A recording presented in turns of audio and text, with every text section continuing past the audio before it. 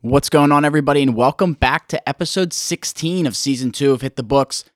Tons on the books today for the episode, including NFL matchups for week 14, lots of movement in the MLB, and some other news from the NHL, NBA, college football, and more. It's going to be a good one this week, and let's start it off how we start off every episode, introducing my co-hosts. No Ace this week. He's performing his civil duty of coaching the NHL's future stars from the Northeast of the United States. But we can shoot it over to Huff to get us going this week. What's going on, buddy? Week 14 is here.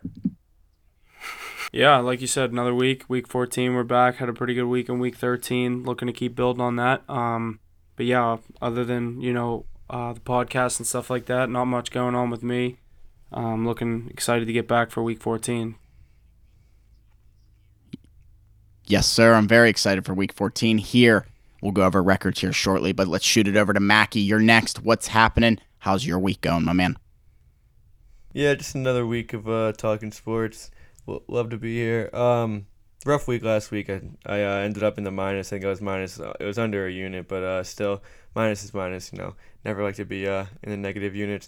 Still sitting around 7, 8 units on the year. Can't really get over that 10 hump, but you've been fluctuating 6, 7 the entire season, but obviously that's a good problem to have. Yeah, I can't complain, but you don't like to sit there. I actually shot down to I think I was negative at one point. But you did dip to negative because Jesse was our leader for a little bit. Yeah, somehow, some way. I think I was playing around a little too much, but I kicked it back into gear. I'm sitting up at 7 units right now, so can't complain. Got another week ahead of us. Just gotta profit next week and following weeks on. That's the thing is you take I think whenever you were doing that, I think you lost 2 double units back to back in back to back weeks because you don't usually take more than 1 a week. So I think you lost it the 1 week. Or no, was it whenever you took that under and it got fucked by a half point? Yeah, it was the under. It started with the Kelsey play, and that's where I should have just known right away. That's what it was, the Kelsey. Just kill the extra unit plays, man. Just kill the extra unit plays. I'm doing fine with the single units. Just keep rolling with it. That's what got me back. That's all I've been doing. Exactly, yeah. Look at you. Prime example. Yeah, Huff, you had that 14-0 streak going. You finally got your first loss, caught up to you a little. But you can't complain. What are you, 3 plus 3.5 units, something like that? 5.17. This week? Ooh, you're heating up. Oh, this week I was 3.25, I think, and 5.17. 5.17. After an 0-14 start, the kid is back. What's crazy is we were talking earlier, and we were kind of doing our percentages of what we're hitting at, and I think after an 0-14 start, I'm back to hitting at 53%. Mackie, you're 50. You were right there with me, 53, 54. You just have more plays.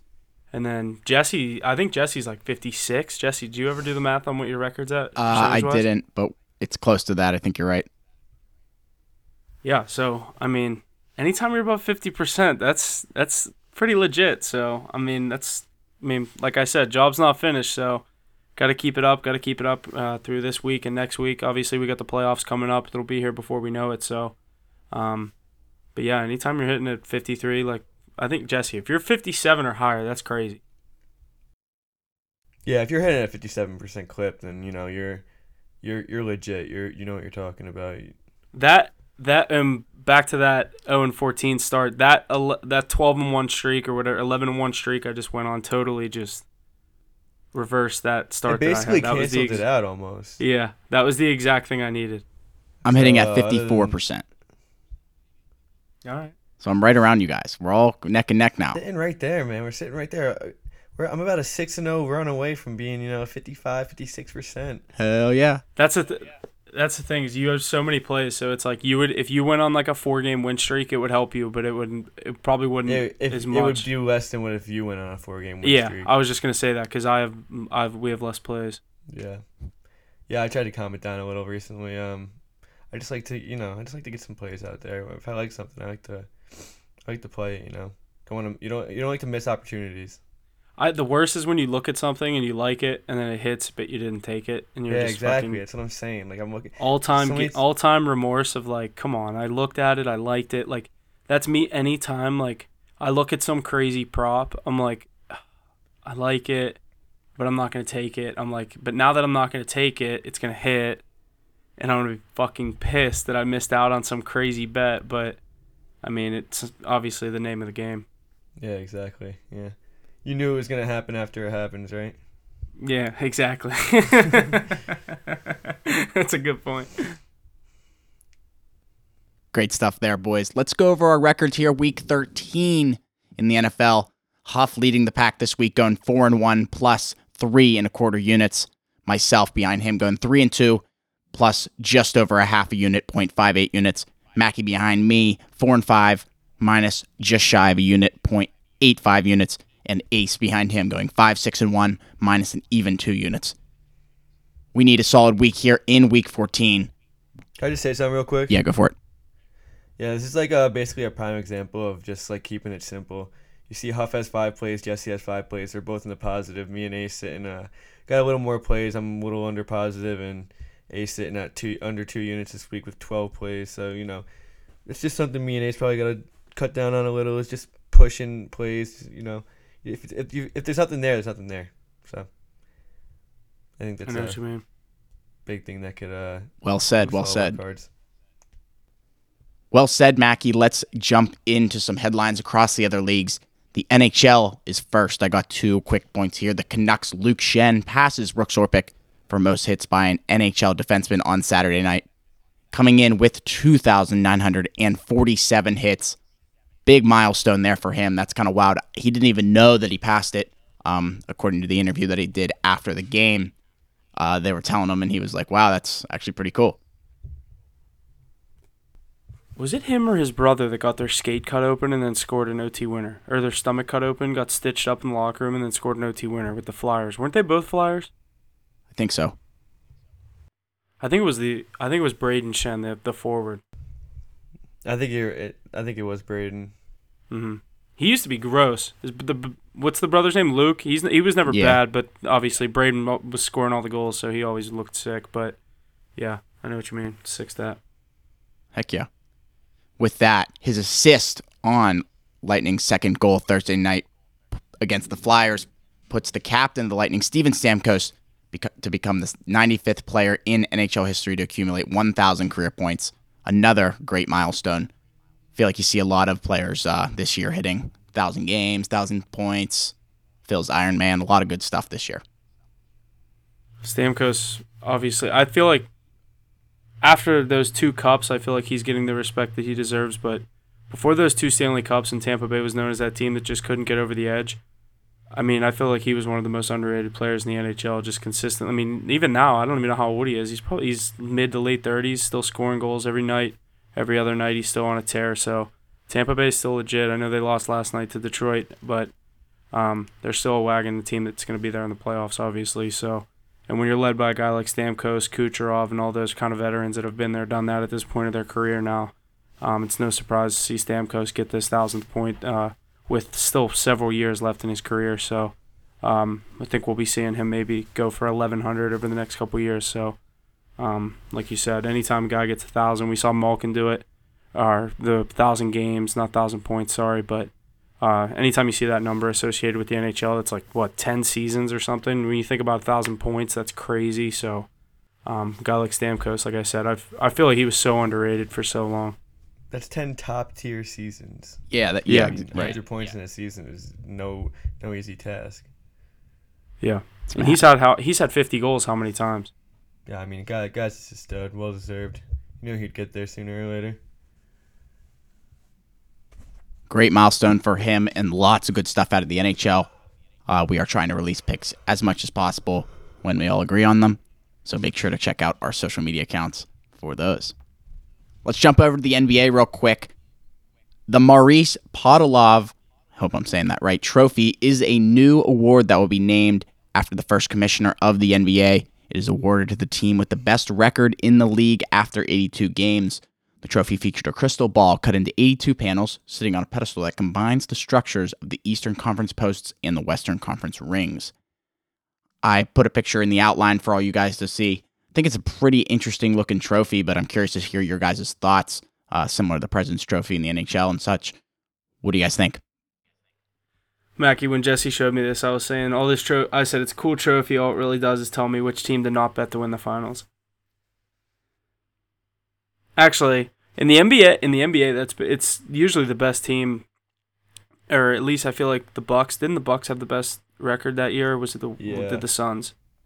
A lot of the times in the NBA, that's the NBA. Usually the best team wins, but the Warriors, the year they went 73-9, that wasn't a hit. But so this is cool. It's just it is a sick looking trophy. I wish that was like the MVP trophy. Yeah, this thing is dope. It's like a glass basketball or whatever they said, crystal ball. Crystal ball with 82 panels. Yeah, they had this. They had to say crystal ball. It can't just be a glass basketball. Yeah, like Jesus Christ, Right. I hate the NBA. This league. This league, man. It's a sick trophy though, but like Yeah, I said, cool. I don't have an NBA team in my city, but I'm just an avid fan. That's nothing really. Sick trophy though, but certain team. I feel like we'll just see the same 6 teams hoist that over the next 5 years or to 6 years. You know what I mean? But definitely, it's the NBA. It's the only thing I got out of the NBA this week. So let's jump into some college football. First up, number 3 TCU at -1.5 falls to number 10 Kansas State at -108 money line in the Big 12 championship off of a field goal in overtime, 31-28. TCU will remain number 3 after the loss to clinch their spot in the college football playoff. With that, number 4 USC at -2.5 falls to number 11 Utah. They were a +120 money line on Friday by a score of 47-24. The loss will eliminate USC from the college football playoff. 2 big upsets here, boys. What do we think about these? yeah, we had a big championship Saturday. Obviously, the USC game was on Friday. We had a big college football weekend. Obviously, like you said, a couple of upsets. These just to name a few. We had Michigan dominate Purdue. But these 2 games on Friday, I had Utah in this game against USC. Mackie, I know we were talking back and forth on this one before the game. I thought we were going to end up getting a couple college football plays, but we ended up being on opposite sides, at least a couple of us, on some of these plays. And I know Saturday we weren't really looking into too many of those games. But Utah goes down, 17-3 in the first half. Looks like they're about to get absolutely blown out. USC is now looking like a serious contender to win the national championship in the first half of that game. Immediate flip of the tide whenever Caleb Williams goes down. Kind of looked like he was battling injury at parts of that game. I know he still played a hell of a game, but I know at certain points they were acting like I think he cut his hand or something.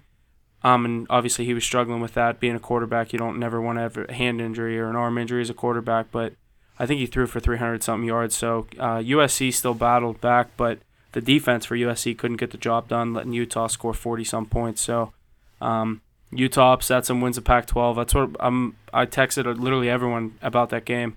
I feel like just the Pac-12 loves to kill other Pac-12 teams in the college football playoff from the rankings, and obviously we see USC get eliminated in that spot. So I think I'm going to stand by that take for years come. Anytime Oregon's back in the mix or a Washington, any of these teams, they're not built for the playoff. They always lose in the Pac-12 championship in a game they shouldn't. But I know that Utah, what was it, a 2.5-point spread? Yeah. Yeah, but I feel like it's always Utah too. Utah's never good enough to be in the question for the college football playoff, but they're always a team to beat the team that's in the question for the college football playoff. They do it a lot. That man Washington does it a lot too. So then they always win the Pac-12 and they end up as like an 8 seed playing in a sick bowl game, but they were never actually in the question for the college football playoff. It's just exactly every year it's the same thing. But that kid Cameron Rising had a really good game. He threw for 3 touchdowns, over 250 yards, I think over 300 yards as well. 47 points against the top 5 team in the country. You know, and obviously the fuck Utah and Caleb Williams fingernails that didn't age well. That's not at Utah though, because he did that against the last team. He did it for every game. He did it for literally every team this year. But whatever, it is what it is. This is the first time it got like publicized. That's the second loss of the season to same team. So you know. Yeah. If you're a Heisman quarterback, you don't lose to the same team twice in college football. No. It says a lot about it. So you know it'll be. He's still gonna win the Heisman though. I don't know. It'll be close, man. It'll be close. You think? Yeah. I mean, what are the odds on it? I think isn't he only like -140, -150? Dude, I know a lot can change in 3 weeks, but 3 weeks ago he was like -1,000. Yeah, 3 weeks ago he was going to the college football playoff. So who is it? I know this is another point. Let's just get into this real quick. I have him listed down there. Just go through the Heisman candidates. Let's get into this real quick. Yeah, the Heisman candidates: Stetson Bennett, Caleb Williams, C.J. Stroud, and Max Duggan are named the 4 finalists for the Heisman Trophy this year. All right, so Max Duggan's going because TCU made the playoff. He has no business. He's not even going to get any votes. He's not winning it. Stetson Bennett is not winning it either. It's between Stroud and Caleb Williams. Yeah, Stetson Bennett's just going because obviously he's been the 1 seed for 2 years. Hasn't really done anything to ruin it or not be there. Even though I texted in the group and I said Hendon Hooker got absolutely screwed by Max Duggan and Stetson Bennett. I don't care either one of them. Hendon Hooker should be there over either two of those players. I know Max Duggan has had a pretty good year and is mostly the reason that TCU is having a pretty good season. I know they have a pretty good defense, but he's the reason that they're the 3 seed. I know they lost and stayed the 3 seed, which kind of makes no sense. They should have just played. They want Ohio State, Michigan national championship, but Georgia's not losing, I don't think. But I think they don't know. could, dude. It's the same exact thing as when Ohio State beat Clemson in 2020. See, I was thinking it's kind of like the Michigan TCU game. I don't even think that's gonna be close to you. No, Michigan's gonna blow them out. I don't think TCU should even be in the college football playoff. I know. We had this conversation. I just don't think the Big 12 carries no weight. The Big 12 is so bad. And that's why Texas and Oklahoma are on their way out. Like TCU, yeah, but the thing is that Texas and Oklahoma literally aren't that good. Like Oklahoma was, I think, literally the worst team in the Big 12 They were bad this year. I think they were literally in the bottom of the standings. Yeah, they were bad. But I don't know. I just don't think the Big 12 carries any weight. They're going to go up against this Michigan defense, and Max Duggan's not going to know what hit him, dude. He's going to have no idea what to do out there. TCU's going to get blown out by 30 points. This Michigan team got better from last year, and I know they got wiped in the first round by Georgia, but this Michigan team, if I had to pick a national champion right now, I like Michigan. It's too easy. I think you get the best Georgia. value. I think you get the best value on Michigan because they have to play a semifinal game too. There's a chance they lose to TCU. I don't think it happens, but I like their chances to. Is it like? Are we gonna see a Michigan Ohio State? The game national championship. It's definitely what they want. Yeah, it's definitely what they want. I think it's very. Because I think they know that there is no chance. I mean, I don't know. Dude, I think they want revenge at Georgia. Who, Michigan? If I'm a college football player and I'm that good and I think I'm the best in the nation, I want revenge at the team that beat me last year. Yeah, if I'm Michigan, I'd rather play Georgia in the national championship than Ohio State at this point. You just beat Ohio State in their own dome. It's going to be so hard to beat them Do it again. You don't want to play them again. You don't want to play Ohio State again. That they are. Yeah, and I just don't think that Georgia's as good as they were last year, so obviously exactly increases their Georgia's chances good. a little. Obviously they're good, but I don't know. I like Michigan's spot here. I think they beat TCU and they get to the championship, and then obviously it's anyone's game there. I think they're locked in for a natty championship. Yeah. Playing TCU is just a joke of a team. I can't believe that. Watch TCU win. Michigan blows it again. It's not even gonna. It's literally not even a question. What's the spread in the game? It's got to be like 9.5. I think it's 9.5. I know Georgia is only 6.5, which is kind of the fucking 80% of the public will take Michigan, and me and you will be like, "Come on, we're gonna take TCU." TCU, Michigan. No, if I'm forced to bet on TCU, I will not bet at all. I'd take the over. No, I'd probably take the under. I don't think TCU's gonna even score. And Georgia's either gonna smoke Ohio State. By these 25, lines out? Yeah. Are these lines out? I know it's so far in advance, so I don't really want to get into what I would like on these games because it's gonna change. Right. Yeah, definitely. TCU and Michigan. Michigan's favored at 7.5. Over under sitting at 58.5. Ohio State, Georgia. Georgia sitting at the 6.5 point favorite. 61.5 is the total. I'm teasing Michigan. Bro, they have props. They already have lines for matchups for the championship game. If it's they Georgia do that. TCU, Georgia's a 15.5 point favorite. And if it's Ohio State, Michigan, Ohio State's a 3-point favorite. What? Yep.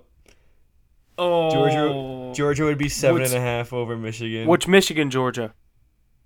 Georgia would be 7.5 over Michigan. Wow. Ohio State would be 10.5 over TCU. What would Michigan and TCU or Michigan plays TCU? You imagine Ohio State and TCU in the national championship? That'd be the stupidest national championship of all time. Oh my god, it would never happen. That's cool that they do that, though. I like that. That's crazy that they have those lines already. So how about Alabama not making the college football playoff for the second time since the new 4-team format beginning back in 2014? Mackey was pulling for this team. I was pulling for this team because it's so annoying, dude. Because like Nick Saban said it We're best. fans. Like, we want to see the best games. I don't if want you to see think about it, TCU. dude, exactly. If you think about it, Alabama plays TCU tomorrow. What's the spread on that game? It's at least 8.5 points. Alabama. Yeah. Why are you putting a team? I mean, It could be in TCU and Alabama would be favored. If TCU won the Big 12 and they went undefeated, okay, throw them. There's nothing you can do about that. You got to put them in. They win a Power 5 conference. I can't They believe go they undefeated lost. all season. Throw them in the college football playoff. You lost to Kansas State, who is 10th. They're not even a top 20 team in the country. I don't think. I think there's at least 8 teams in the SEC that are better than them. And then you're going to throw them in a game against Michigan where they're literally going to get shit pumped. They're not even like, it's just going to be a joke of a time. Alabama is such a better team. You want the best outcome. You want the best 2 teams going up against each other. You want the 4 best teams in college football playing in that game. Alabama is a top 4 team in the country. And TCU is definitely not. That's just my only thought on it. The ultimate killer was Hendon Hooker getting hurt because Tennessee was making it. Yeah, I mean, Tennessee's 5th. Tennessee's right behind them. I know. I think Alabama is better than Tennessee, though. Even though I know, but the Tennessee committee wants new teams, new colors. That's what they say. That's why TCU's in, I guess. But you know how boring it is when every fucking team in the college football playoffs red and some form of red and white or red and black. Ohio State. Remember the one year it was Ohio State, Oklahoma, Alabama, Georgia. I was like, it's enough red. Yeah. Let's get I like when LSU's there. Like get the they're purple just in there. Yeah, like Auburn. Even though I hate Auburn as a school, I just think they have dope uniforms. Let's get a Dub V national championship maybe in the next fucking 15 years. We'll see a Marshall national championship before Dub V. Penn State's probably next. You have your best chance next year. Yep. Looking forward to it. Penn State plays WVU next year. Very excited for that. We will be going to that game at Beaver Stadium in October. That will be a 17.5 point spread. Right. But we'll have fun. I'll probably take WVU, though. They'll be bad. It's going to be that game will be crazy.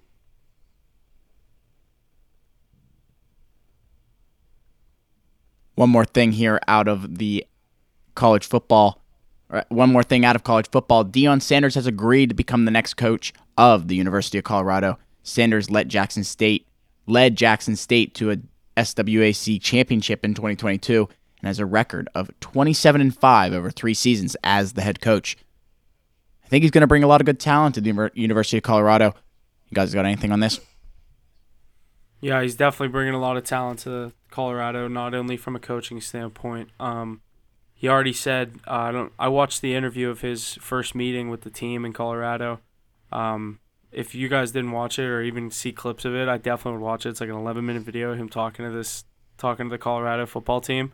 It's like just pure Deion Sanders. He walks around the whole like his quote that he keeps saying throughout the speech is "I'm coming," and he's like, I got my coaching staff. Like the Colorado coaching staff is in the room, and he's basically saying he's like, I got dogs coming with me. I got coaches coming with me. He's like, and he points to his son. He's like, there's your quarterback. He's coming. we're coming. And he's just like, I got dogs coming. And now you hear Travis Hunter, the kid that went to Jackson State, obviously he's boys with Shedeur. He's going to Colorado. So Colorado's going to be a legit team. Look for them to be the team that fucks shit up in the Pac-12 next year. Maybe bounces a team out from the college football playoff. Yeah, I mean, they've been pretty brutal these last few years. So I don't think they won a game this year. 1-11. Yeah, bringing in Deion's huge for this organization. I'm actually a big fan of this organization. They have family out in Colorado, and this is one of the first football games I've ever been to. So I root for this team. So it's nice to see that. Their stadium's sick. It's like an awesome just environment. Got the mountains right there and everything. It's just cool. Love it out there. Yeah, Deion, you got to watch that video. All right, yeah, that is going to do it for college football. We are going to move over to the MLB. Obviously, MLB offseason, free agency got rolling over the past week. A couple of big names, several big names on the move. One being your former ace, Jacob deGrom, signs a 5-year, $185 million contract with the Texas Rangers. Leaving the New York Mets, and like what you said, one of the best rotations in baseball. What do you think? As coming from a Mets fan, how do you feel about deGrom headed south to Texas? Yeah, obviously you just don't like to see it, but I can't say I'm not surprised. He obviously reached out. Did you actually see that coming? I didn't think he was going to leave. Yeah, because it was such a big thing about him going to Texas and having tax-free contract and just playing. And they're also building something down there. They just tried that. I mean, they just signed that Heaney guy, Andrew Heaney. So they're getting a little pitching rotation going down there. They're building around Seager, and they're just doing what they can down there. I mean, signing deGrom is best pitcher in baseball as long as he can stay healthy. So, I mean, obviously I don't like the move, and I don't like that he left, but it is what it is. I mean, he's been doing everything for the Mets these past few years, and he's been injured on and off. I think there's something wrong with our trainers or whatever it is, because once Scherzer got there, I mean, he was injured all the time too. So maybe Verlander could figure it out. So yeah, and right there, Verlander, that's who they go and get. Verlander on a 2-year, $86 million deal. Yeah, so you swap him out. Obviously, I think we lose a little here, even though Verlander was. Did he win Cy Young last year? I think he did. Yeah. If he didn't win it, he was second. Obviously coming off a sick year. He's just getting up there in age, so hopefully he can keep it going. Still got Scherzer and Verlander right now, so Mets still got some. Your starting rotation is just so old. Yeah, I know. But imagine Scherzer, deGrom, and Verlander. I mean, that's the best. Oh my God! If they would have just got Verlander and kept deGrom, that'd be gross. I don't think we would have got him if we kept deGrom though. No. That just cleared up so much space. And the Dodgers making a couple of moves, bringing back Clayton Kershaw. I feel like a lot of people saw that one coming.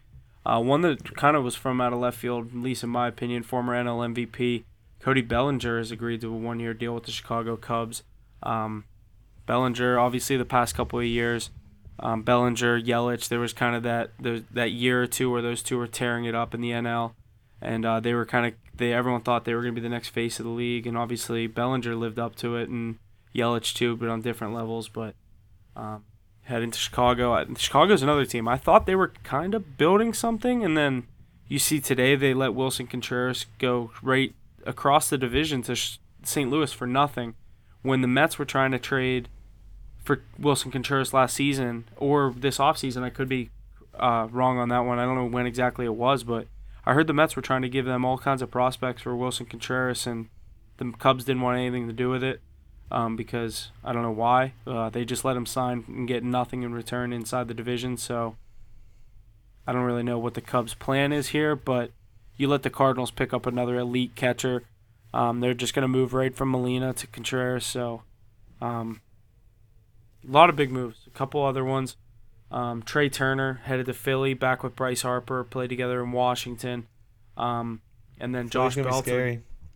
I know. Philly is going to be right back in the mix. Obviously, the former NL champs, or the defending NL champs, I should say. But yeah, the NL East is just raking right now, honestly. That division is going to be so good. And like top 3 teams. I mean, that's 2 straight NL East reigning National League champs. So yeah. and Kenley Jansen coming out of the Braves, leaving the NL East, going to the Red Sox today on a 2-year deal. I saw that one too. Ace was talking about that. But Josh Bell, just to name another one, one of my guys I root for in the MLB, obviously a former Pirate. So he's been a fun player to watch. Headed to Cleveland on a 2-year, $33 million deal with an opt-out after the first season. So Bell headed to Cleveland. I think that's a good spot for him. I think Cleveland's another team in the AL. They could be kind of sneaky next season if they get the pitching that they expect from guys like Plesac and Bieber. That's a team that they really can do whatever. I like their offense with Jose Ramirez and guys like Naylor and the big bats, but you add a guy like Josh Bell at first base, I think that's a good spot for him. But yeah, the team, I mean, they're coming off a divisional win. Obviously, it's a weaker division, and exactly, it's a weak division. They came out on top though, and at the end of the season, they definitely pulled away and had a respectable first place record. I think they won over 93 games, 94 games. So the team's pretty good. And you're just adding pieces. It's young too, so the team could be pretty good. It could spice things up over there in the AL.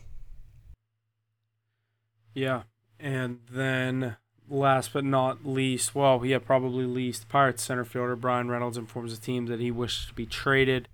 I've heard a couple rumblings around that there's double-digit teams interested in him. I didn't really expect that many teams. I feel like he had kind of a down year last year. I know he was the best in batting average and whatever. Had a pretty good season, but I didn't expect him to have this many suitors for him to be traded to. Pirates will fuck it up somehow. We'll see what we can do. We just got the number 1 overall pick. But, like, in baseball, that doesn't even mean anything. I won't see that guy. Whoever we draft, I won't see him for 5 years.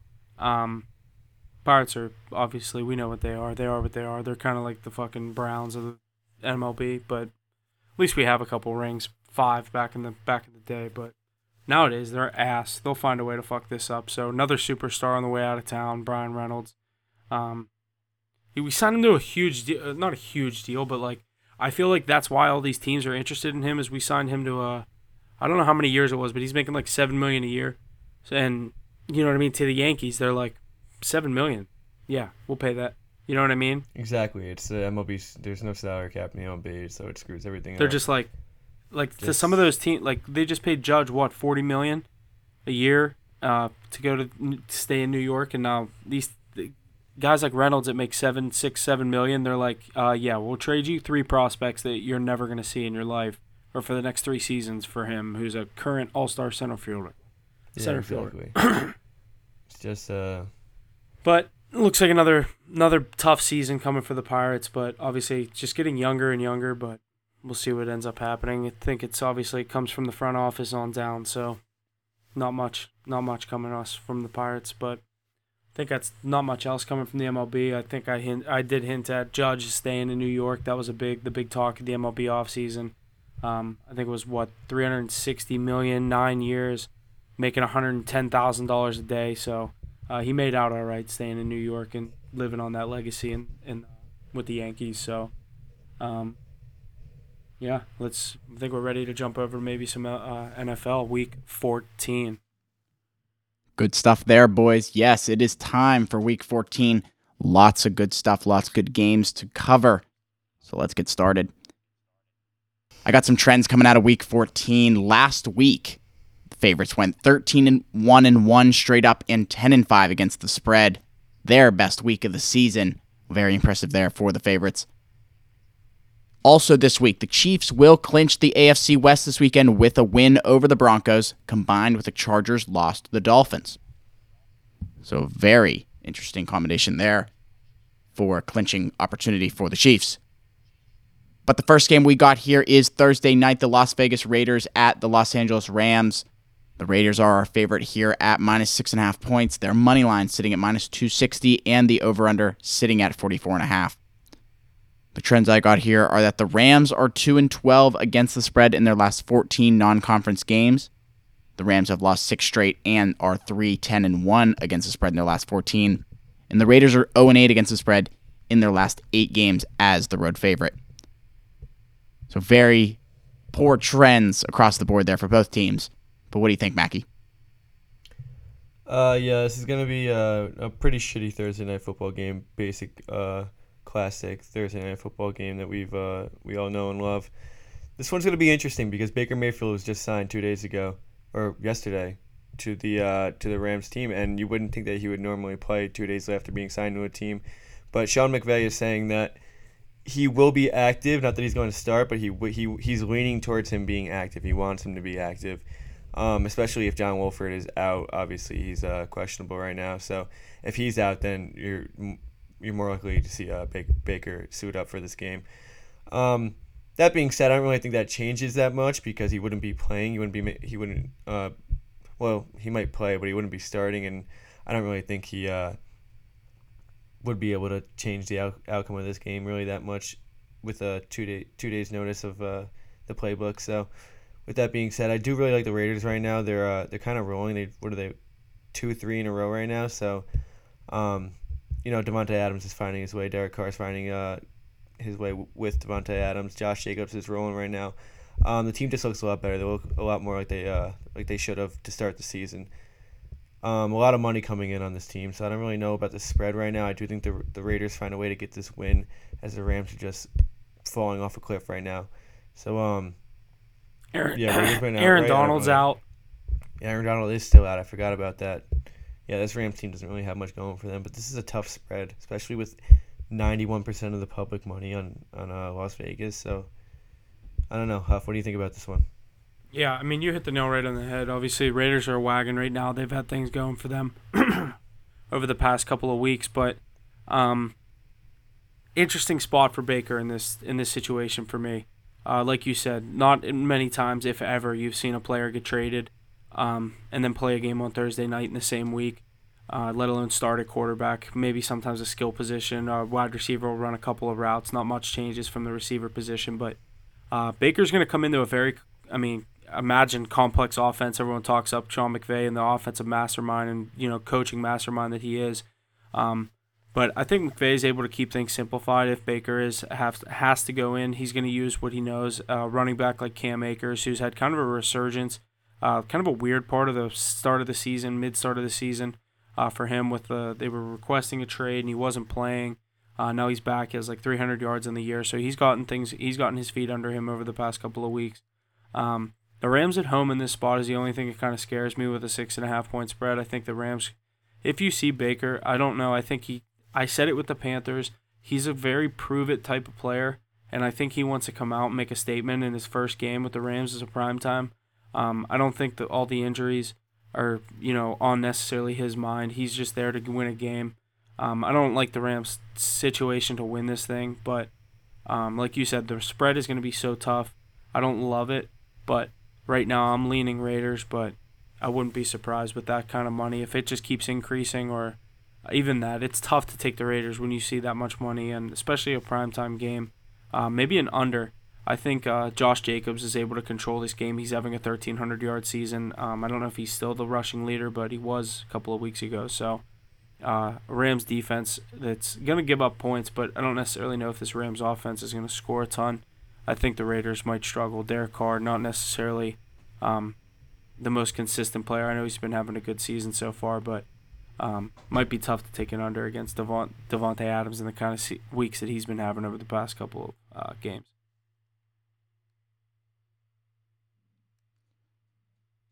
Mackie, you said it. It's going to be well agreed. Yeah. It's going to be a shitty game. Yeah. It's going to be a shitty game. I mean, this is the definition of a Thursday night game. I haven't taken a pick on a couple of Thursday night games. This might be another one. This reminds me of like that Titans-Jags, the color rush game where they just had the mucus jerseys for fucking the Jags. With the fade helmets? Yes. Yeah. Just prime Thursday night football action. Looks like D3 football. Yeah, literally. Both those teams 2-5 on the road this season. It's going to be a rough one. So let's move into our Sunday slate. The first game at 1 o'clock is the Minnesota Vikings at the Detroit Lions.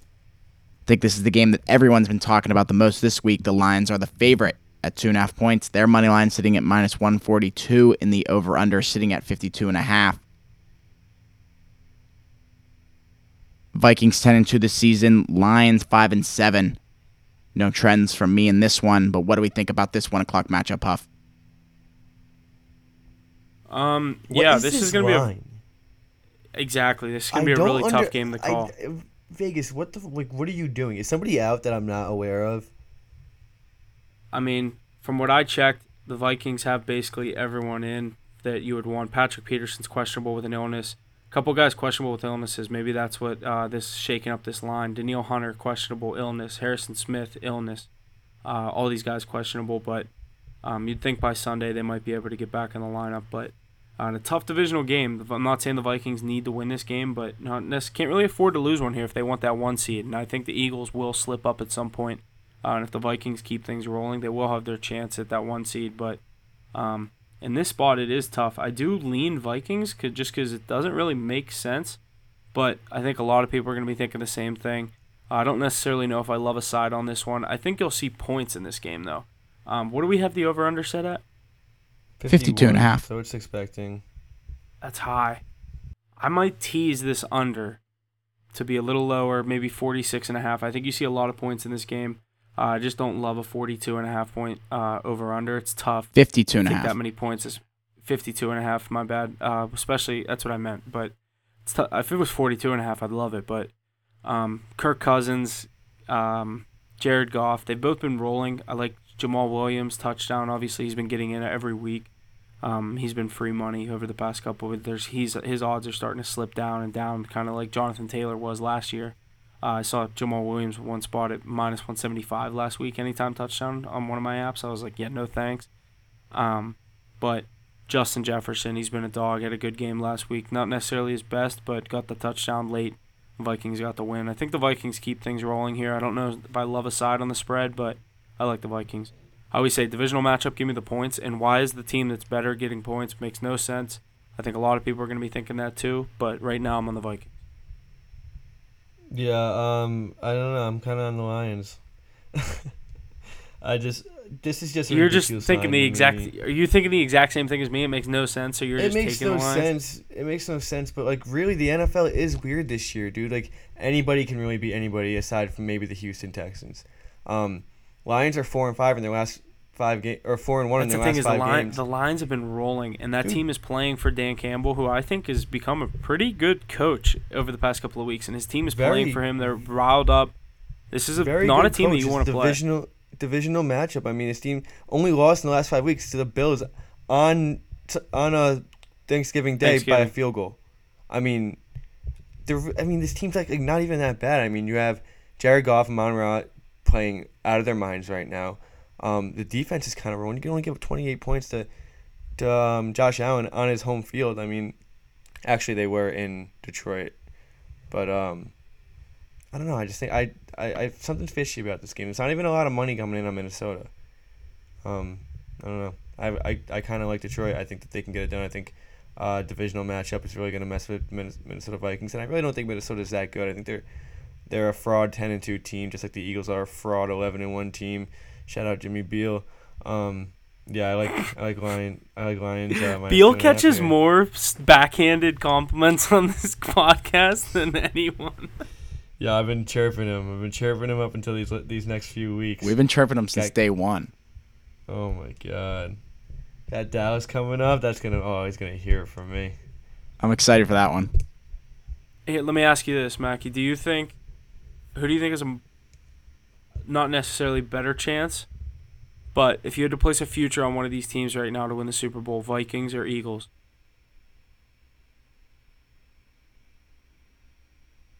Definitely the Eagles, like 1,000%. Eagles are not. I genuinely don't think the Vikings are good enough to win a playoff game. Eagles can come out of the NFC. They're just not 11-1 good.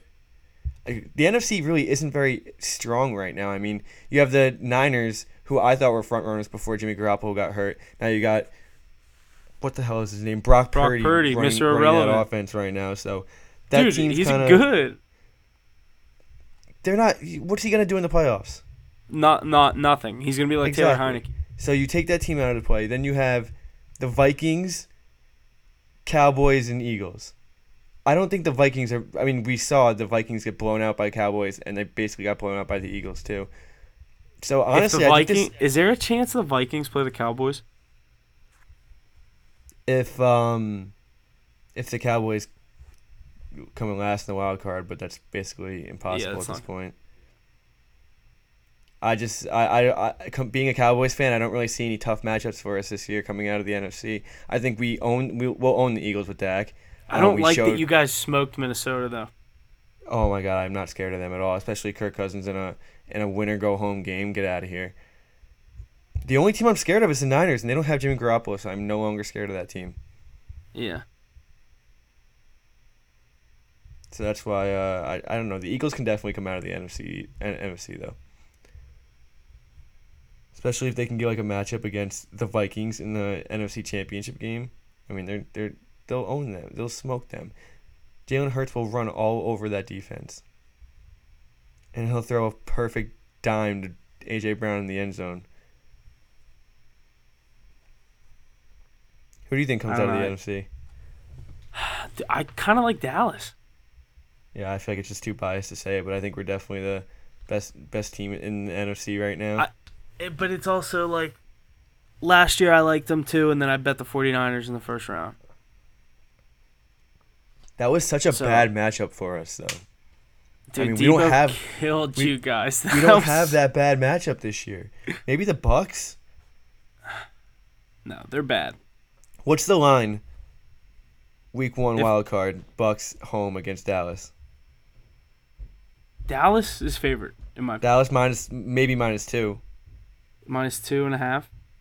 Max. I think the public would take Brady. No, I think the public would take Dallas and Brady would fucking do it again.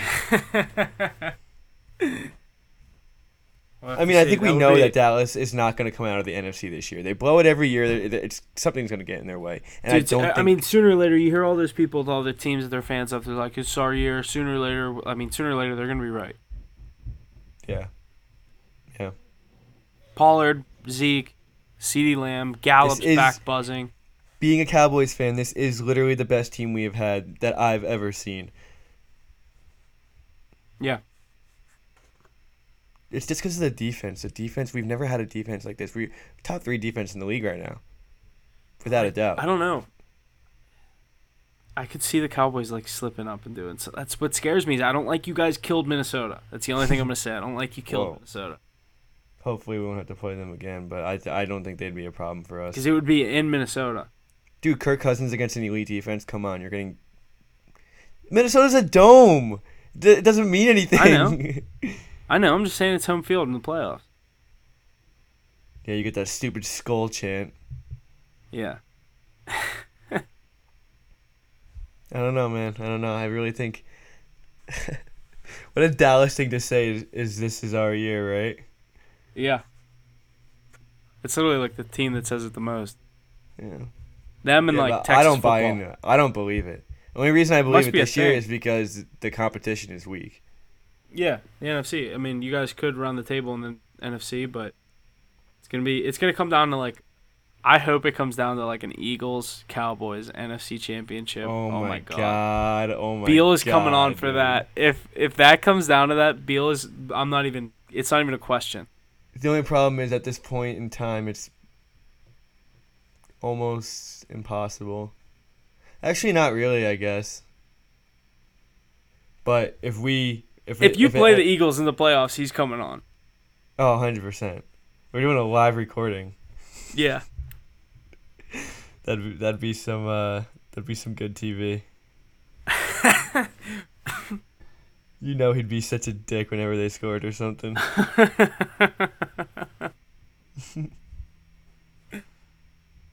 I don't even know what game we left off. Yeah, what game Minnesota. were we on? That was the Vikings. Vikings and the Lions. Vikings Next and up, Lions, we're going to yeah. jump into the New York Jets at the Buffalo Bills, another 1 o'clock matchup. The Bills are the favorite here at 9.5 points. Their money line sitting at -430 in the over-under, sitting at 43.5. The trends I got for this one are that the Jets are 5-24 straight up, 8-21 against the spread in their last 29 divisional games. And the Bills are 2-9 straight up and 3-8 against the spread in their last 11 games played in Week 14. So another one where the trends do not sit well with the two teams at bat here. Huff, you want to get us going on this one as well? Yeah, this is a interesting game. Divisional matchup. I always say take the points. You see a 9.5-point underdog in this Jets team. They've been hanging in games.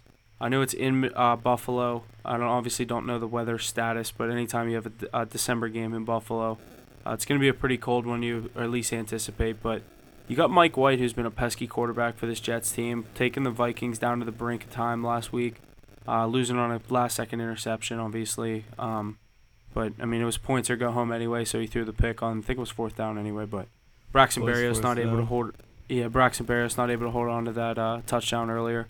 That was the second try. They ended up getting the ball back. Braxton Berrios not able to hold on. Jets could have won that game, but they're hanging around in games, but I like Buffalo with the points here. I just think this is the time of year where Buffalo is going to get back on track. I know they haven't really looked good, but in the divisional game, I hate taking 9.5 points. So, right now I'm leaning Jets, but I see I don't know what side you're on. I could go either way on this one. This is a tough one. The only problem is the uncertainties with Mike White. I mean, I wrote him last week. He had so many chances to win that game. We had second and goal from the 1 yard line. I backed Mike White last week. I said take the Jets last week, and obviously I think obviously Vikings -3 hit and probably was the right play. I think it was covering the whole game, but it was. Mike White just pesky and hanging around. He's hanging around, but he's not doing enough. If he had who'd they beat the week before? I'm not going to be able to tell you right now. Bears. They blew out the Bears. If he played anywhere against the Vikings like he did against the Bears, that's a win. I mean, he didn't have to do that much to beat the Vikings. He had multiple chances at the end of the game to win it. You're on the 1 yard line, second and goal. You should get into the end zone. You should find a way into the end zone. I know Berrios kind of dropped the ball. It was thrown behind him. Make a better pass on fourth and goal. And then you have another minute and a half. And he's just not doing enough to win football games right now to where I can take them in a game like this. I mean, we saw it last week, but what the Bills did against a less superior opponent in the Patriots, and they just never really gave him a chance to score the football. I know they scored Didn't they score a garbage time touchdown at the end or something like that? They never really had a grip on that game at all, and I don't know. How can you really take a team that you question to put up points on the board? So I think the Bills definitely get it done right now. They're rolling right now. They're on a 3-game winning streak. Looking at they have a firm grip on the division now after the Dolphins lost last week. So they're going to keep rolling right now. I think they definitely get this win. Jets are kind of falling off. But I don't know. I'm not really going to bet on this game because I think Mike White does have it in him to get it done. And at the end of the day, the Jets can win this football game, and I wouldn't count them out. We've seen crazier things this year. That's all I really got to say about this game.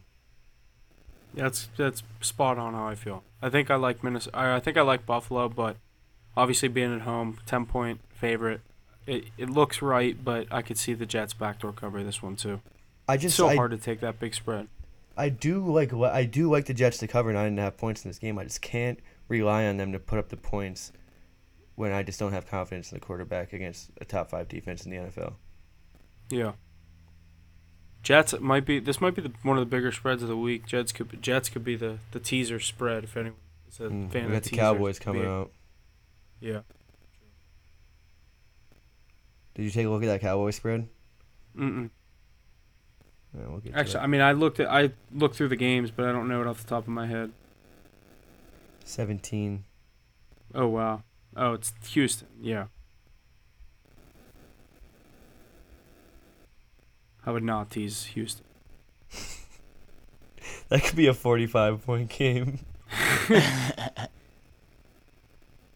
get into this next one. I'll be going to this. Yes, Huff is going to this next one. We will go to him first here. The Baltimore Ravens at the Pittsburgh Steelers. The Steelers are a 2.5-point favorite, -146 on the money line, and the over-under at a low 36.5. No trends from me here, but Lamar sidelined at the beginning of this week here with his injury still. What do we think about that, Huff? Get us going. This obviously you get Lamar Jackson coming into this game with a PCL injury.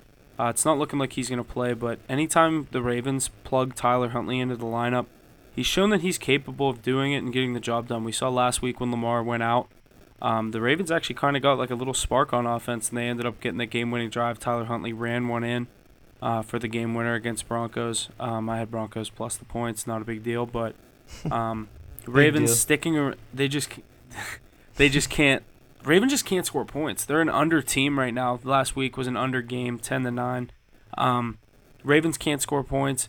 Steelers have things rolling for them. They look good the last couple of weeks. Kenny Pickett is starting to string together a couple of very good games. Not very good, good games for a rookie, in my opinion. And what he's working with, he's starting to really make major steps throughout his offense, or throughout his offensive skills and decision making. I really like what I'm seeing from him. Steelers look good. Najee looked like himself last week. Steelers at home, divisional game, 2.5-point favorite. It's obviously I didn't expect the Steelers to be a favorite in this spot, but I like a -2.5. I'd like to make sure a couple guys are playing, but I like the Steelers -2.5. Tyler Huntley's a scary player, and I think the Ravens have a definite chance to win this game and come in here and steal a win. But the Steelers team is rolling right now. Mike Tomlin against the Ravens. I like the Steelers at home. T.J. Watt, he'll be chasing down Tyler Huntley. I know he's a quick son of a bitch, but we got guys coming from all ends. So Steelers -2.5. I like it. Yeah, I'm definitely leaning with your Yinzers here this week. I know Tyler Huntley had a pretty good game last week. He was 27 for 32. I know he threw an interception, but at the end of the day, he got the job done. Especially coming off an injury, so he wasn't really expecting to go into that game. You know, you have a week to game plan now, so he'll come out a little better. That being said, Steelers look pretty good, like you were saying. You know, Kenny Pickett's starting to feel himself. Him and George Pickens got something going. You got TJ Watt back in full effect. This team just looks good right now. They're coming off a few wins. What are they, 5-7 now? Something like that? Yeah, fighting for a playoff spot now. Yeah, I mean, that team's no longer a bottom 5 team in the NFL now that you got TJ Watt back. Obviously, that defense back in full swing. Yeah, Lamar Jackson being out is huge for this Ravens team, and a team that's really been underperforming all year. Obviously, it's not really him. It's the entire team around him. Defense doing all right, but not doing enough to get the wins. Obviously, we saw against Jacksonville. Yeah, I think it's going to be a low-scoring game. I really like the under here. It's a divisional matchup. Obviously, you got Pittsburgh defense, and you got an injured quarterback on the other side of the field. So, I really like the under. What is that, 38? 36.5 is what low. I got. It's always low between these teams. Oh, my God, 36.5. I still like it. I think it's like it's one team could end up with single digits in this game. But I do like the Steelers to cover 2.5 points. Just in divisional matchup and everything that's gone into this game. Have they played each other yet this year? No. No, they haven't. All right. Yeah, I think the home team. I think the Steelers can get it done this week. Excited to see what happens there. Steelers look pretty good. Yeah, I agree. Good. Tyler Huntley's the type of quarterback that if he was on any other team and he comes in for example, I don't know, Matt Ryan, when Matt Ryan went down for the Colts, if Tyler Huntley comes in and he's a total different style quarterback than what his backup is, I feel like he's in a game like that where no one's game planning for him to come in, he's such a dynamic player that if you're game planning for a pocket passer and you have him come in the game, he's going to tear up a defense. But when you're game planning for a guy like Lamar Jackson and Tyler Huntley comes in, it's like, okay, is this, you know what I mean? I know he's not as good. It's the same thing except not as hard. So I mean, exactly. You're set up for failure right off the bat. Yeah. I like the Steelers. That was actually a good point. Yeah, I mean they already have him game plan basically. But literally, they have a better version of him already game plan. So when he steps in, it's like, okay, you know what I mean? And obviously, like I said, he's a good player when he comes into games. I don't want to say he's a great quarterback. He's a good backup. Obviously, I'd love to have him as a backup, but I just think that's interesting. I'd like to see him maybe if Lamar signs a big deal, I'd be interested to see what Tyler Huntley does. Not saying he deserves a starting spot or anything, but maybe go to a team where there's kind of a quarterback battle where if he leads a team to 6 wins, he could get a contract. Yeah, that'd be cool. It'd be cool. Good for him. I think he might have just signed a deal with Baltimore. Could be wrong on that. I think that's going to be one of the better matchups here on Sunday. Low scoring, but close competitive matchup. Next 1 Pat o'clock game. Freiermuth first touchdown. Ooh. It's probably like plus 1,400. Probably more. Will not be on my card. Next game up is the Philadelphia Eagles at the New York Giants. The Eagles are the favorite here at 6.5 points. The money line sitting at minus 295, and the over-under sitting at 44.5. The trends I got here are the Giants are 7-1 against the spread in their last 8 games when playing as the underdog. The Giants are also 9-3 against the spread in their last 12 games. And the Eagles are 9-2 straight up in their past 11 on the road, but they're 6-15 against the spread in their last 21 away games overall. Two pretty dominant teams here this season, both performing pretty well, especially the Eagles. What do we think, Mackie? Get us going on this one. Yeah, definitely a game where the Eagles can have some trouble with. You got a divisional matchup, 2 teams that haven't seen each other yet this year. Got each other twice in the next 4 weeks, I think. But the Giants are pretty good. Giants look good. Coming off a tie to another divisional opponent, you know, they really like to make their fans sweat in those type of games, and obviously they couldn't come back and figure that one out, so it ended on a tie. But it's really not a loss it's not a bad outcome for the Giants, as they're sitting in a playoff spot right now, and anything but a loss is good for them. Plus 7 points in this situation. I like them at home. I really think that they could figure it out. It's a divisional matchup. It's going to be a lot less scoring than usual, and you know, ground and pound with Saquon Barkley and just play a simple game. And I think they can cover a 7-point spread and maybe even get a win in this situation. Eagles are obviously good. They're gonna do their own thing, but we've seen the Giants win these type of games all year, and I think this is another good spot on their home field to get an upset and, you know, give the Eagles another loss. I'm right there with you. I like the Giants in this spot. I'm going to take the points. I hope I can get a plus 7 maybe, but I think the Giants are able to hang around, like you said, at home, MetLife, divisional game. I'll take the points. I like the Giants. They've had things going for them. Last week took them plus 2 in the tie. It was big. Giants are really good at finding ways to cover football games. Take the points with the Giants, though. Yeah, always take the points with the Giants. The Giants are 9-3 against the spread this season, 5-2 against the spread at home. Yeah, they're wagons. Vanilla Vic. You see Saquon called him that? No, I didn't. That's actually so funny. Yeah. Alrighty, boys. Next matchup is the Cleveland Browns at the Cincinnati Bengals. Another 6.5-point favorite in the Bengals' favor. Their money line minus 250 and the over-under sitting at 47.5. No trends from me here. What do we think is going to happen in this one? The Battle of Ohio. Mackie, you want to get us going with this one as well? Yeah, it's going to be a really weird game because I would normally think that the Bengals come out and smoke them after obviously what happened on that Monday Night Football game where they got slaughtered by 20 points. Nobody saw that coming. And, you know, they're coming off a win against the greatest quarterback in football and probably the most scariest team in football right now, the Kansas City Chiefs. So that team's riding a high horse right now. They're 8-4. They're obviously one of the better teams in the AFC, and they're looking to be the best team in the AFC North right now. But you know, it's just too easy to say that they're going to come out and smoke this game, especially after Deshaun Watson's got another week under his belt. Obviously, he hasn't played football in 600 days, so he had a rough outing against his former team in the Houston Texans in his first game back. But he's just getting back into that system right now, and that team's just trying to figure it out. Him and Amari Cooper are going to get that connection, and it can come as early as this week. You got a nice divisional opponent this week. You're going to have to throw the ball up a few times after Jamar Chase makes his plays. Amari Cooper needs to make his plays. So you could see some Deshaun Watson confidence in this game, and I think it's going to be a closer game than a lot of people expect.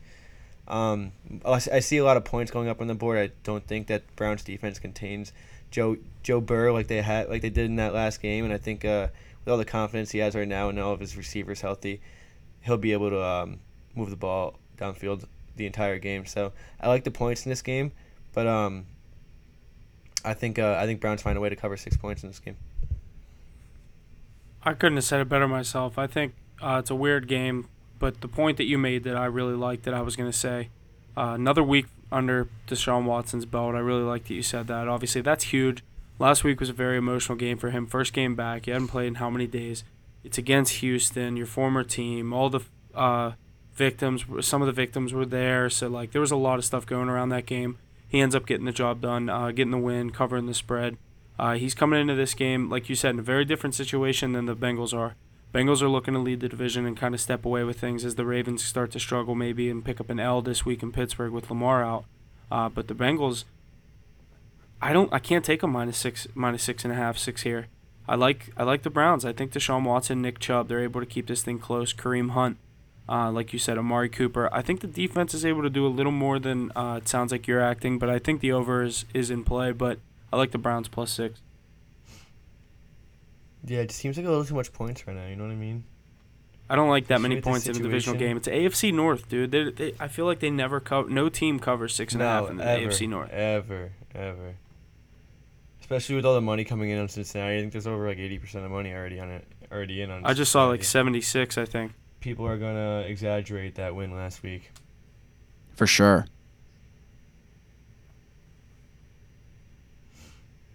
Going to be a good Battle of Ohio there. But I think, 6.5 is an odd one for that one. So let's move forward to the Jacksonville Jaguars at the Tennessee Titans. The Titans are the favorite in this matchup at 3.5 points. Their money line sitting at -196 in the over-under, sitting at 41.5. No trends from me here. But the Jags just 1-5 on the road this year, while the Titans are 3-2 at home. So what do we think is going to happen here, Huff? Take it away. Yeah, Jacksonville, Tennessee, the AFC South matchup. The AFC South has been very underwhelming this season. The Titans last week in a tough matchup against the Philadelphia Eagles. I like the Eagles in that matchup. I said the A.J. Brown revenge touchdown. I think he ended up going for 2. But Titans coming off a tough loss. They're coming home against a struggling Jags team who just took a tough beating from the pretty hot Detroit Lions team. But Titans -3.5 is going to be an interesting play here because I think they only win the game by 3, but I don't necessarily love this Jags team enough right now to take them. I have been taking them a couple times throughout the past couple of weeks, so I could end up on the Jags by Sunday, but right now I think the Tennessee is looking at this as a get-right game. It's a divisional matchup. I love, and I'm usually saying take the points.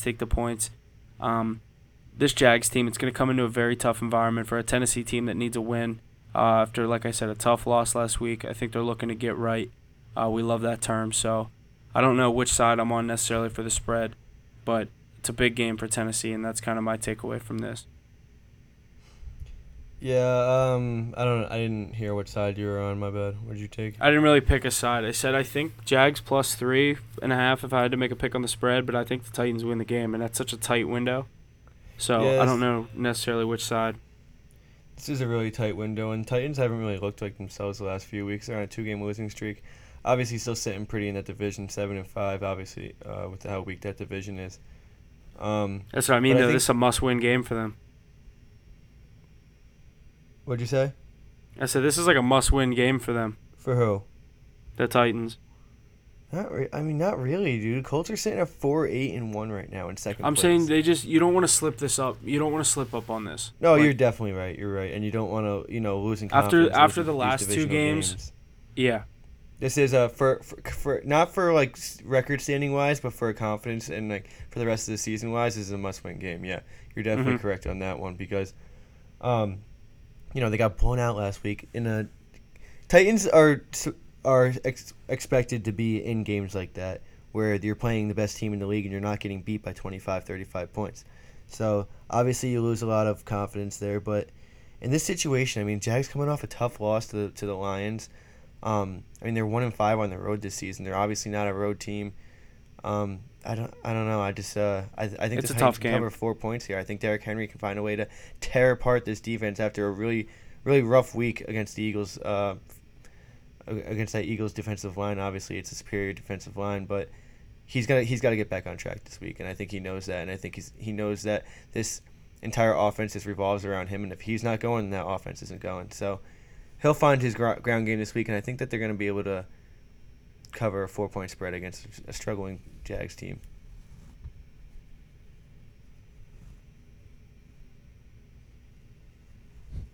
Great stuff out of that 1 o'clock matchup.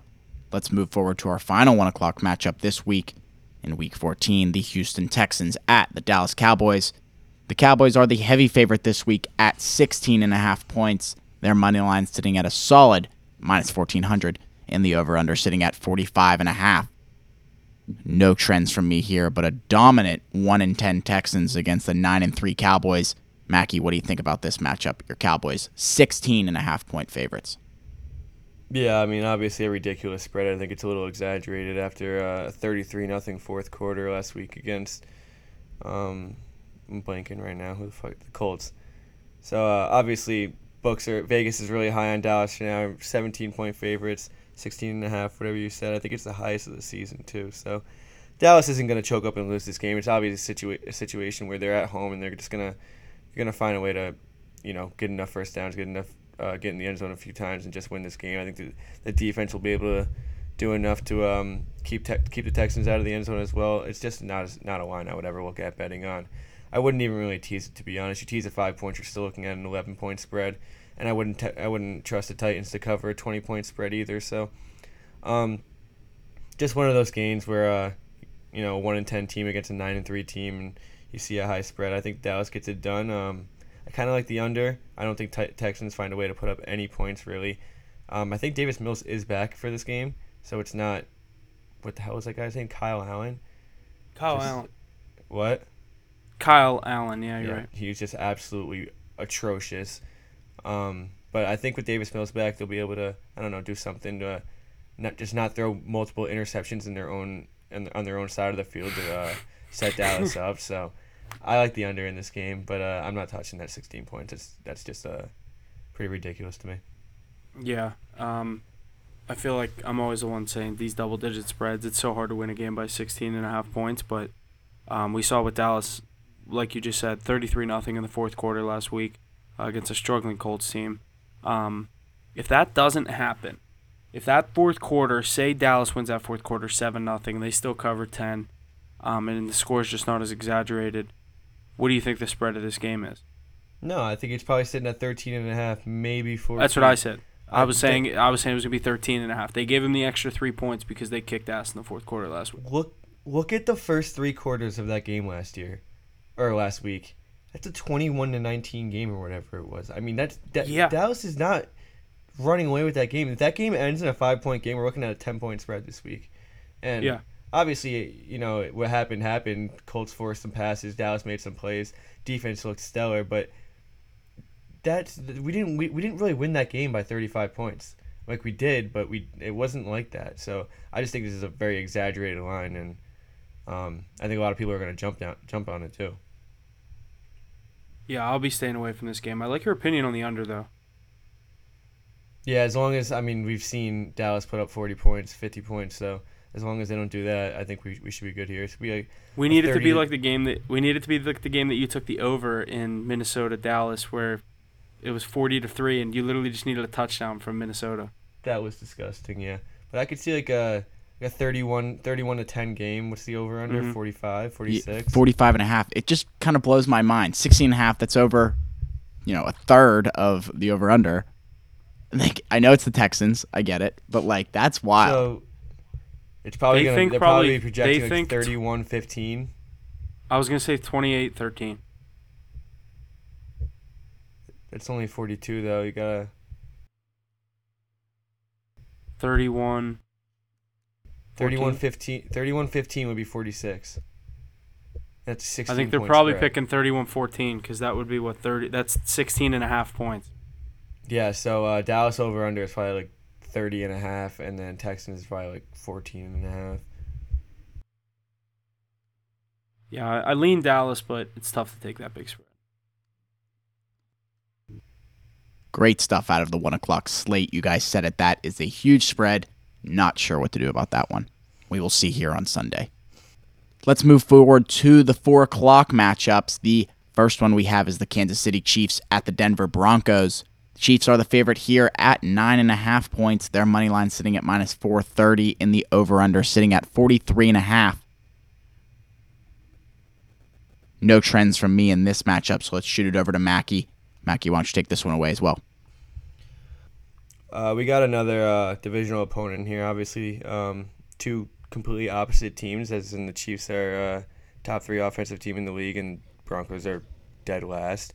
Broncos coming off a 10-9 loss to the Ravens. No Lamar Jackson for the majority of that game. Obviously, we didn't see any touchdowns from the Broncos. Russell Wilson still looking like prime Russell Wilson this season. Just can't really figure it out. That being said, this game being played in Denver, I think a 9.5 point spread might be a little too much in a divisional matchup. Denver is obviously the Mile High City. It's a tough place to play. Mahomes can't really count him out at any point, no matter where you're playing. You could be playing on Mars, and I'd still take him. But it's just like, fuck. I'm having a brain fart. Give me a second. It's just a divisional matchup where I don't really want to take a 9.5 point spread.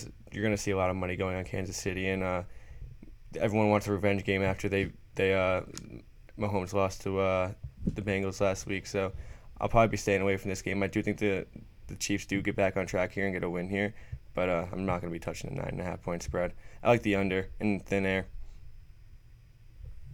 Yeah, Broncos unders have been locks. I might be looking at my first half under again on this one. I've been taking that usually with their games. It's to start that little trend when I started taking that bet, it was really only on the primetime games, and now I've really just been kind of using it on the Broncos games, and it's been hitting. This week, obviously, playing a Chiefs team that's capable of scoring so many points. Like you said, it's scary to go against the Chiefs, but I like the Broncos here plus 9.5. I took them last week plus 8.5 in Baltimore. Obviously, I got an injury to Lamar Jackson. They only lose by 1. I really liked the money line. I almost took the money line, not on the card. I was going to take it off the card. Just little sprinkle. Obviously, I had the points already, but I like the Broncos here plus 9.5. I'm not saying they're going to win this game. I would not take the money line on this one, but divisional game, 9.5 points. The thing is with the Broncos, they play so slow, and the clock is running, and the game just ends up. It's obviously an under game, and when you're playing that slow game style, it's hard to put up and win by 2 possessions. And a team like the Chiefs, they're more capable of it than anyone. Last week, taking a loss to the Cincinnati Bengals. Obviously, they're looking at this game as we need to come out, dominate this game. It could be 14-0 before Denver even thinks about it, but I think Denver backdoor covers, gets the job done. I don't necessarily know how they'll do it, but I like Denver plus 9.5 in this spot. Divisional matchup, I'll take the points, especially at home, like you said. Yeah, and I feel like at this point in Mahomes' career, he doesn't really cover these high spreads against inferior opponents. I saw a stat that when Mahomes goes down 10 points, he has the best winning percentage in NFL history. It's probably like 750. Yeah. That's wild. I believe it, though. Huff, you can't stop taking those Broncos week in and week out. It's starting to pay off. You're right. I switched to the under for a couple of weeks, and that was kind of what started my little streak. But I don't think I was ever really taking them too many times on the card. But I don't think you took them on the card. You just kept talking about it on the pod. Yeah, no. It's worth last week. Now You're I'm right. going to ride it. Yeah. Broncos country. Let's ride. We haven't heard that in a while. Let's ride. Who is this guy that the Red Sox just signed? Japanese outfielder Masataka Yoshida. Sweet name. No idea. Where's he from?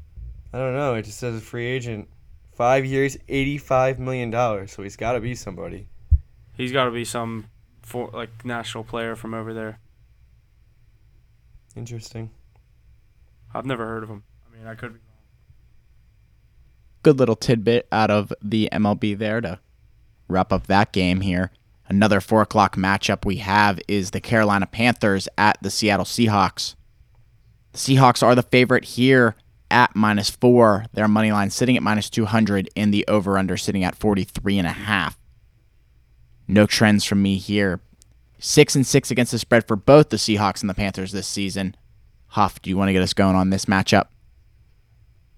Yeah, Seahawks-Panthers. For my Seahawks fandom career, I feel like every time the Seahawks and Panthers get together, we have a very close game. And obviously, you see a 4-point spread here. Carolina is going to be going with Sam Darnold, I believe, again. Mackie, do you know the answer to that? Yeah, they are. Okay. And Sam Darnold had a little bit of a resurgence last week. Or who'd they play last week? The Panthers. Who'd they play? Broncos. Yeah, Broncos played the Ravens. No, they had a bye last week. They played the Broncos. They had a bye. The week prior. Okay. So Panthers are coming off a bye here. Seahawks are coming home. Last week, Seahawks took a tough loss. Or no, they ended up winning that game. I thought they ended up losing that game. They won on the last second drive with Metcalf. I'm blanking all over the place about this one, but I like the Seahawks in this spot. -4. I think they come home, get the job done. It's a team that's pesky to bet against, and they're getting the job done. 4 points is a lot in this spot. I don't really necessarily know if I'll be taking this on the card, but Carolina's a tough team to bet on. They have guys like Foreman that are capable of getting in the end zone. And Sam Darnold's such a questionable player, but I don't know if you'll see this on my card, but I'm obviously leaning with Seattle here. Yeah, I'm definitely on the same side as you here. It's going to be interesting to see how Sam Darnold comes out. Obviously, he had a nice performance against the Broncos 2 weeks ago when he I think they won 23-10 something like that. But I really do like the Seahawks here. I think especially after getting a nice win last week, they were behind the entire game. They're looking at a 6-6 record, and all of a sudden they get the win, and they're still in a wild card spot, and they're sitting at 7-5, and they have a lot more to play for this year. So, Geno Smith is just he's him. Right? He's him this year. He's figuring out ways to win football games. He's not no fluke. He's making 2-minute drill drives, winning football games. He's doing it all this year. And Panthers have been absolutely atrocious on the road this year. They're 0-5 on the road. This could be a closer game. Definitely, the spread could definitely come into play here, but I'm leaning Seahawks here, especially on their home field. I think that they're able to cover a 4-point spread and basically stay on track and stay in that wild card hunt. They're holding strong right now, and they got to take advantage of that Washington tie right now. I think you guys said it the best. Tough team to bet on for the Panthers. Seahawks might be the move here this week. The next 4 o'clock matchup, a rather interesting one. I think it's going to be a good game. The Tampa Bay Buccaneers at the San Francisco 49ers. The 49ers are the favorite here at 3.5 points. Their money line sitting at -184 in the over-under, sitting at a low 37.5, just 1 point above the Steelers and the Ravens. Two teams here. The Bucs not looking so solid this year, but might be able to do some damage against the 49ers. What do we think here, Mackie? This is going to be a pretty good game, especially with Jimmy Garoppolo out. It's going to be a little more even. You got Brock Purdy running that offense in San Francisco.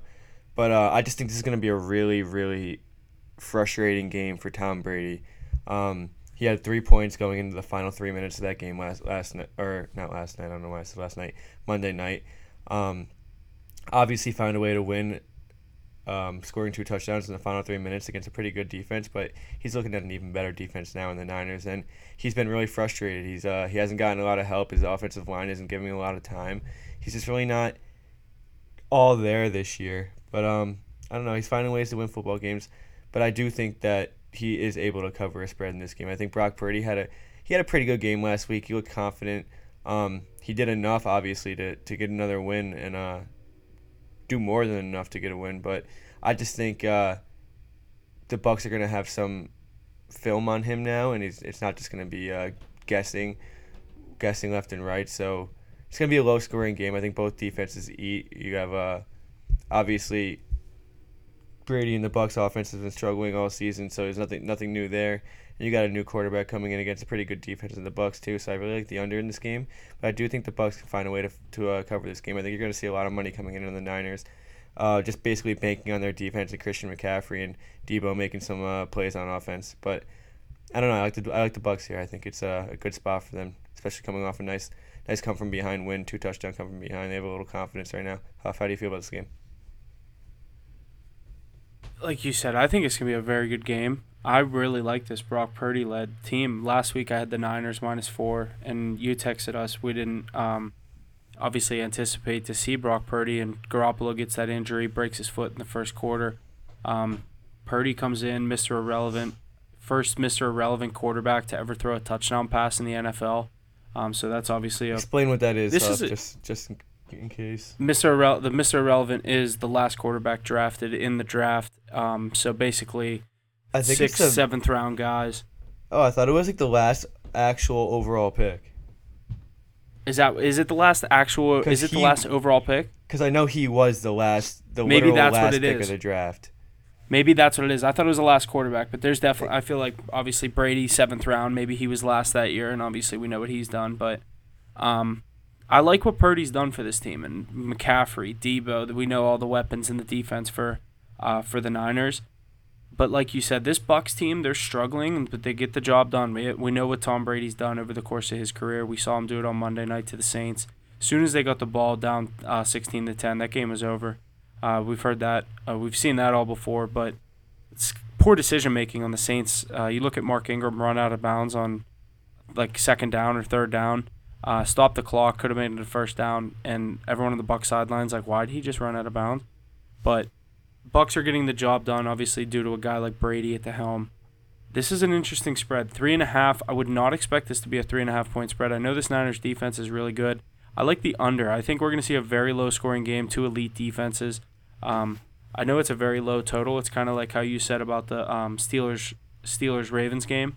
I like this under, 37.5. I think we see a very low-scoring game. And just in case Purdy struggles against a pretty elite defense in Tampa Bay, I like the under more than anything, but I'm leaning Tampa Bay, but it's interesting. They've burnt a lot of people the past couple of weeks, so but now getting points in a game against San Francisco. San Francisco is a wagon at home, so this can be a really good game. This could be I think this is probably game of the week. This one or Sunday night. Sunday night's gonna be a pretty good one, but definitely it's gonna be tough here. I don't know. I don't want to make a choice on the spread. I like the under. Like I said, I don't think a lot of points will be scored, but we'll have to see which way I go on the spread. This is definitely a game I'll probably have a play on too. So. Yep, sounds like we're kind of on the same page here.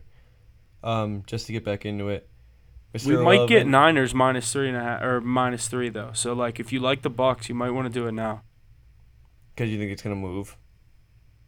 Bucs minus or Bucs plus 3.5 is -120. Yeah, it looks like it's gonna go down to -3. So. Say what you were gonna say, Mackie. That was good. Yeah, Mr. Irrelevant is the last pick of the National Football League draft. And fun fact, Brock Purdy is the first ever Mr. Irrelevant to throw a touchdown pass. Okay, that is the last pick. I thought it was Interesting. That's why I thought it was last quarterback, because the stat was he was the first one to throw a touchdown.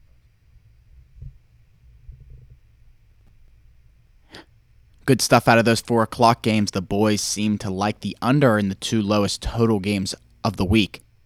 So I'm curious to see what plays come out here on Sunday. So let's move forward to the Sunday primetime game, the Miami Dolphins at the Los Angeles Chargers. The Dolphins are the favorite here at -3. Their money line sitting at -172, and the over-under sitting at 52.5. At the beginning of this segment, I stated that the Chiefs will clinch the AFC West this weekend with a win over the Broncos, combined with the Chargers' loss to the Dolphins. So a Dolphins win here could help out the Chiefs in some fashion. But the trends I got for this matchup are that the Dolphins are 11-1 straight up in their last 12 games as the favorite, 10-4 against the spread in their last 14 games against the Chargers.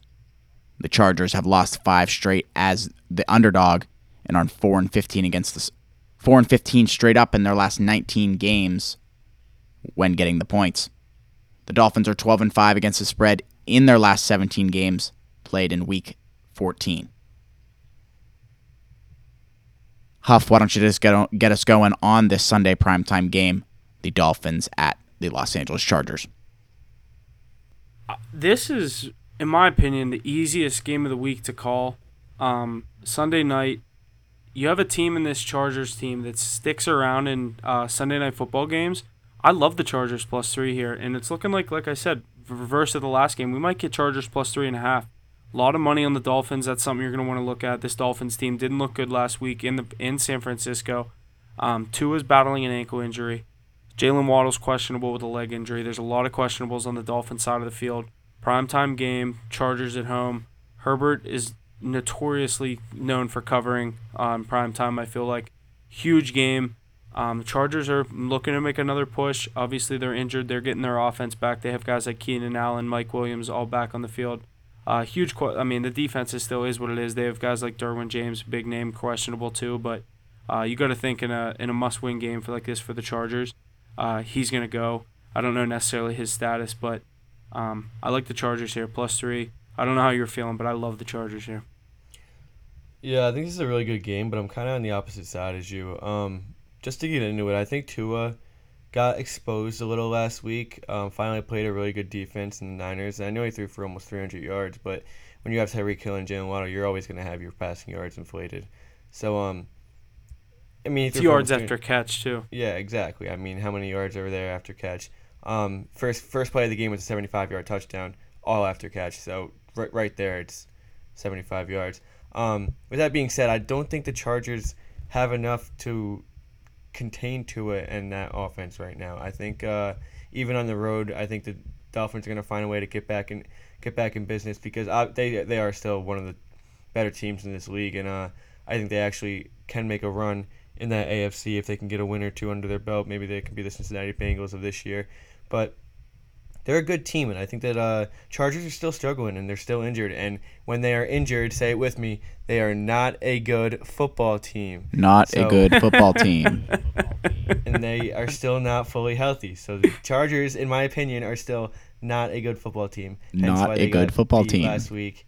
Hence why they got beat last week to the Raiders at home. But, yeah, so I think Dolphins beat teams that are less superior to them, and they lose to teams that are better than them, and they're one of those teams that it doesn't switch. They don't upset. They don't get upset. They just do what they need to do. And I think that this week they get it done. I don't know. 3 points might be a little tough. Justin Herbert's known for losing 1 to 2 point football games, but I think they do cover a 3 point. Wait, what is it? You say it's 3 points right now? Right now it's 3. This is another one. If you like the Dolphins, I'd do it now. Yeah, exactly. Because you could see -3.5 quick. But I like the Dolphins to get it done here. I think the Chargers are slowly watching their playoff chances just dwindle away. I'd have to look at the schedule, but I'd be curious to see who has. I know the percentage. I saw the percentage thing, like of who has the best percentage chance to make the playoffs, and like how it dwindles down to like the Steelers have a 5% chance to make it.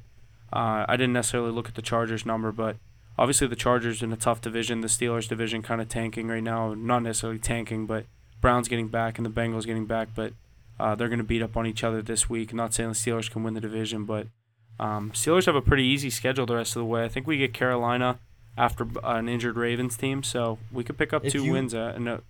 If you can win this week, you're in good shape because you're looking at 7-7 going you're home against Carolina. The Raiders. 6-7 going to Carolina, and then we're home against the Raiders on Christmas Eve. What did you say about the Texans? No, Panthers. Yeah, you play the Ravens this week. You get that win. You're 6-7, and then you should beat the Panthers next week. You should be 7-7. Then you're looking at a home game against the Raiders where you could be above 500, and that'd be huge. Because then you have 2 divisional games coming up after that. Who is it? Browns. It's Ravens at Ravens, and then versus the Browns week 18. I gotta go to that Browns game. Deshaun Watson. We'll get some club seats up. It could also be a huge deciding factor to if you guys make the playoffs or not. Exactly, that's gonna be a huge. If the Steelers win this week and next week, I might buy tickets to that last game. See if it ends up working out like that. What's your record right now? 5-7. Yeah. I think your best possible scenario is being 9-8 and sneaking in. Yeah. And we'd get. Who's the 2 seed right now? The Bills? Chiefs? We'd play the Chiefs again. And be a 13-point underdog. Yeah, you would be. Sunday primetime game as well as a little playoff picture talk there. Lots of good stuff. Let's jump over to the Monday primetime game. Aces, New England Patriots at the Arizona Cardinals. The Patriots are the favorite. Why are the Patriots in so many primetime games? It's wild, isn't it? Yeah, who wants to watch this team play football, right? Not me. I feel like they've played 15 primetime games. They've had They do 14, play a lot. They do. Yeah. The Patriots are the favorite in the primetime game here on Monday at 1.5 points. Their money line sitting at minus 130 and the over-under sitting at 44.5. The trends I got here are the Cardinals are 1-11 straight up, 3-9 against the spread in their last 12 games at home, 2-12 against the spread in their last 14 Monday home games. The Patriots are 7-1 straight up and against the spread in their last 8 games against the Cardinals, as well as 10-3-1 against the spread in their last 14 games as the favorite. Primetime game, so I think it's going to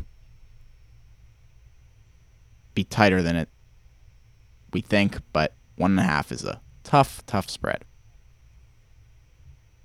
Who wants to get us going on this one? Yeah, this is a really big game for these New England Patriots. Sitting at 6-6 against a Cardinals team that's 4-8, but they're definitely a scary 4-8 football team. They have the weapons. They have Kyler Murray, who can, we know what he could be at sometimes. We know what he can't be at sometimes, and you never know which Kyler Murray you're gonna get. Obviously, you'll have DeAndre Hopkins over there. James Conner's been playing pretty good football. You got Marquise Brown back. I'm 99% sure he's back. So, you got some weapons on that Arizona team right now. I just think this is a huge game for the New England Patriots. In my opinion, if you lose this game, you're out of the playoffs. There's just way too many teams in that AFC right now that are 1-2 games out that you can't be losing this game to a 4-8 opponent. I don't care who it is. I don't care where it is. But that being said, I do think the Patriots do find a way to get it done here.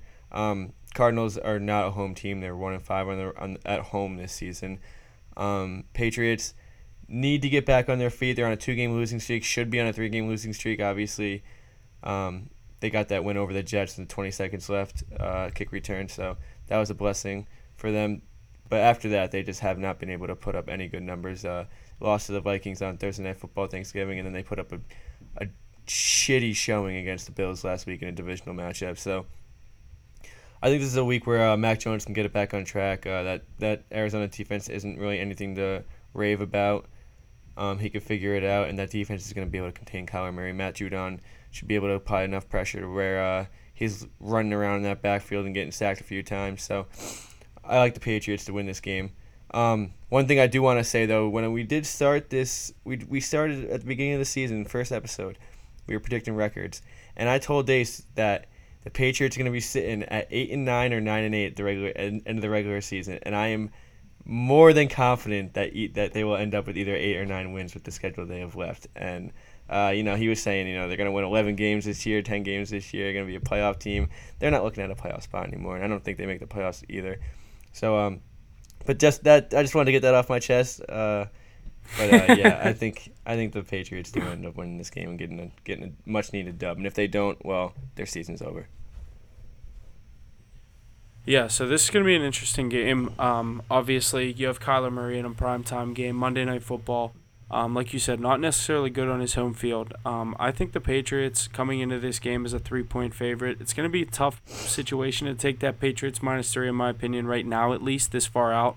Recording on a Wednesday, and obviously this being Monday Night Football. But I like one thing in this game, and that's the under. I think the Cardinals could struggle against this Patriots defense. I think Belichick's going to bring a very defensive mindset to Arizona, run the ball, kill the clock, and we know what the Cardinals are good at, and that's getting the ball to their weapons. One of their weapons right now, like you said, James Conner's been having a good past couple of games. And if the Cardinals are able to get things going on the ground, I think we could see the clock running a lot in this one. 44.5, it's a lower total, but I like the under. Not necessarily leaning aside right now, but obviously anytime you have a 1.5 point spread, it's kind of tough. But I don't know, like you said, a must-win game for the Patriots, but I think the Patriots might have peaked, and I think this is a game where the Cardinals could steal and kind of ruin the Patriots' playoff hopes. But I like the under more than anything. Not to say I won't have a play on the spread on this one come Monday night, but at this point, I just like a low-scoring game.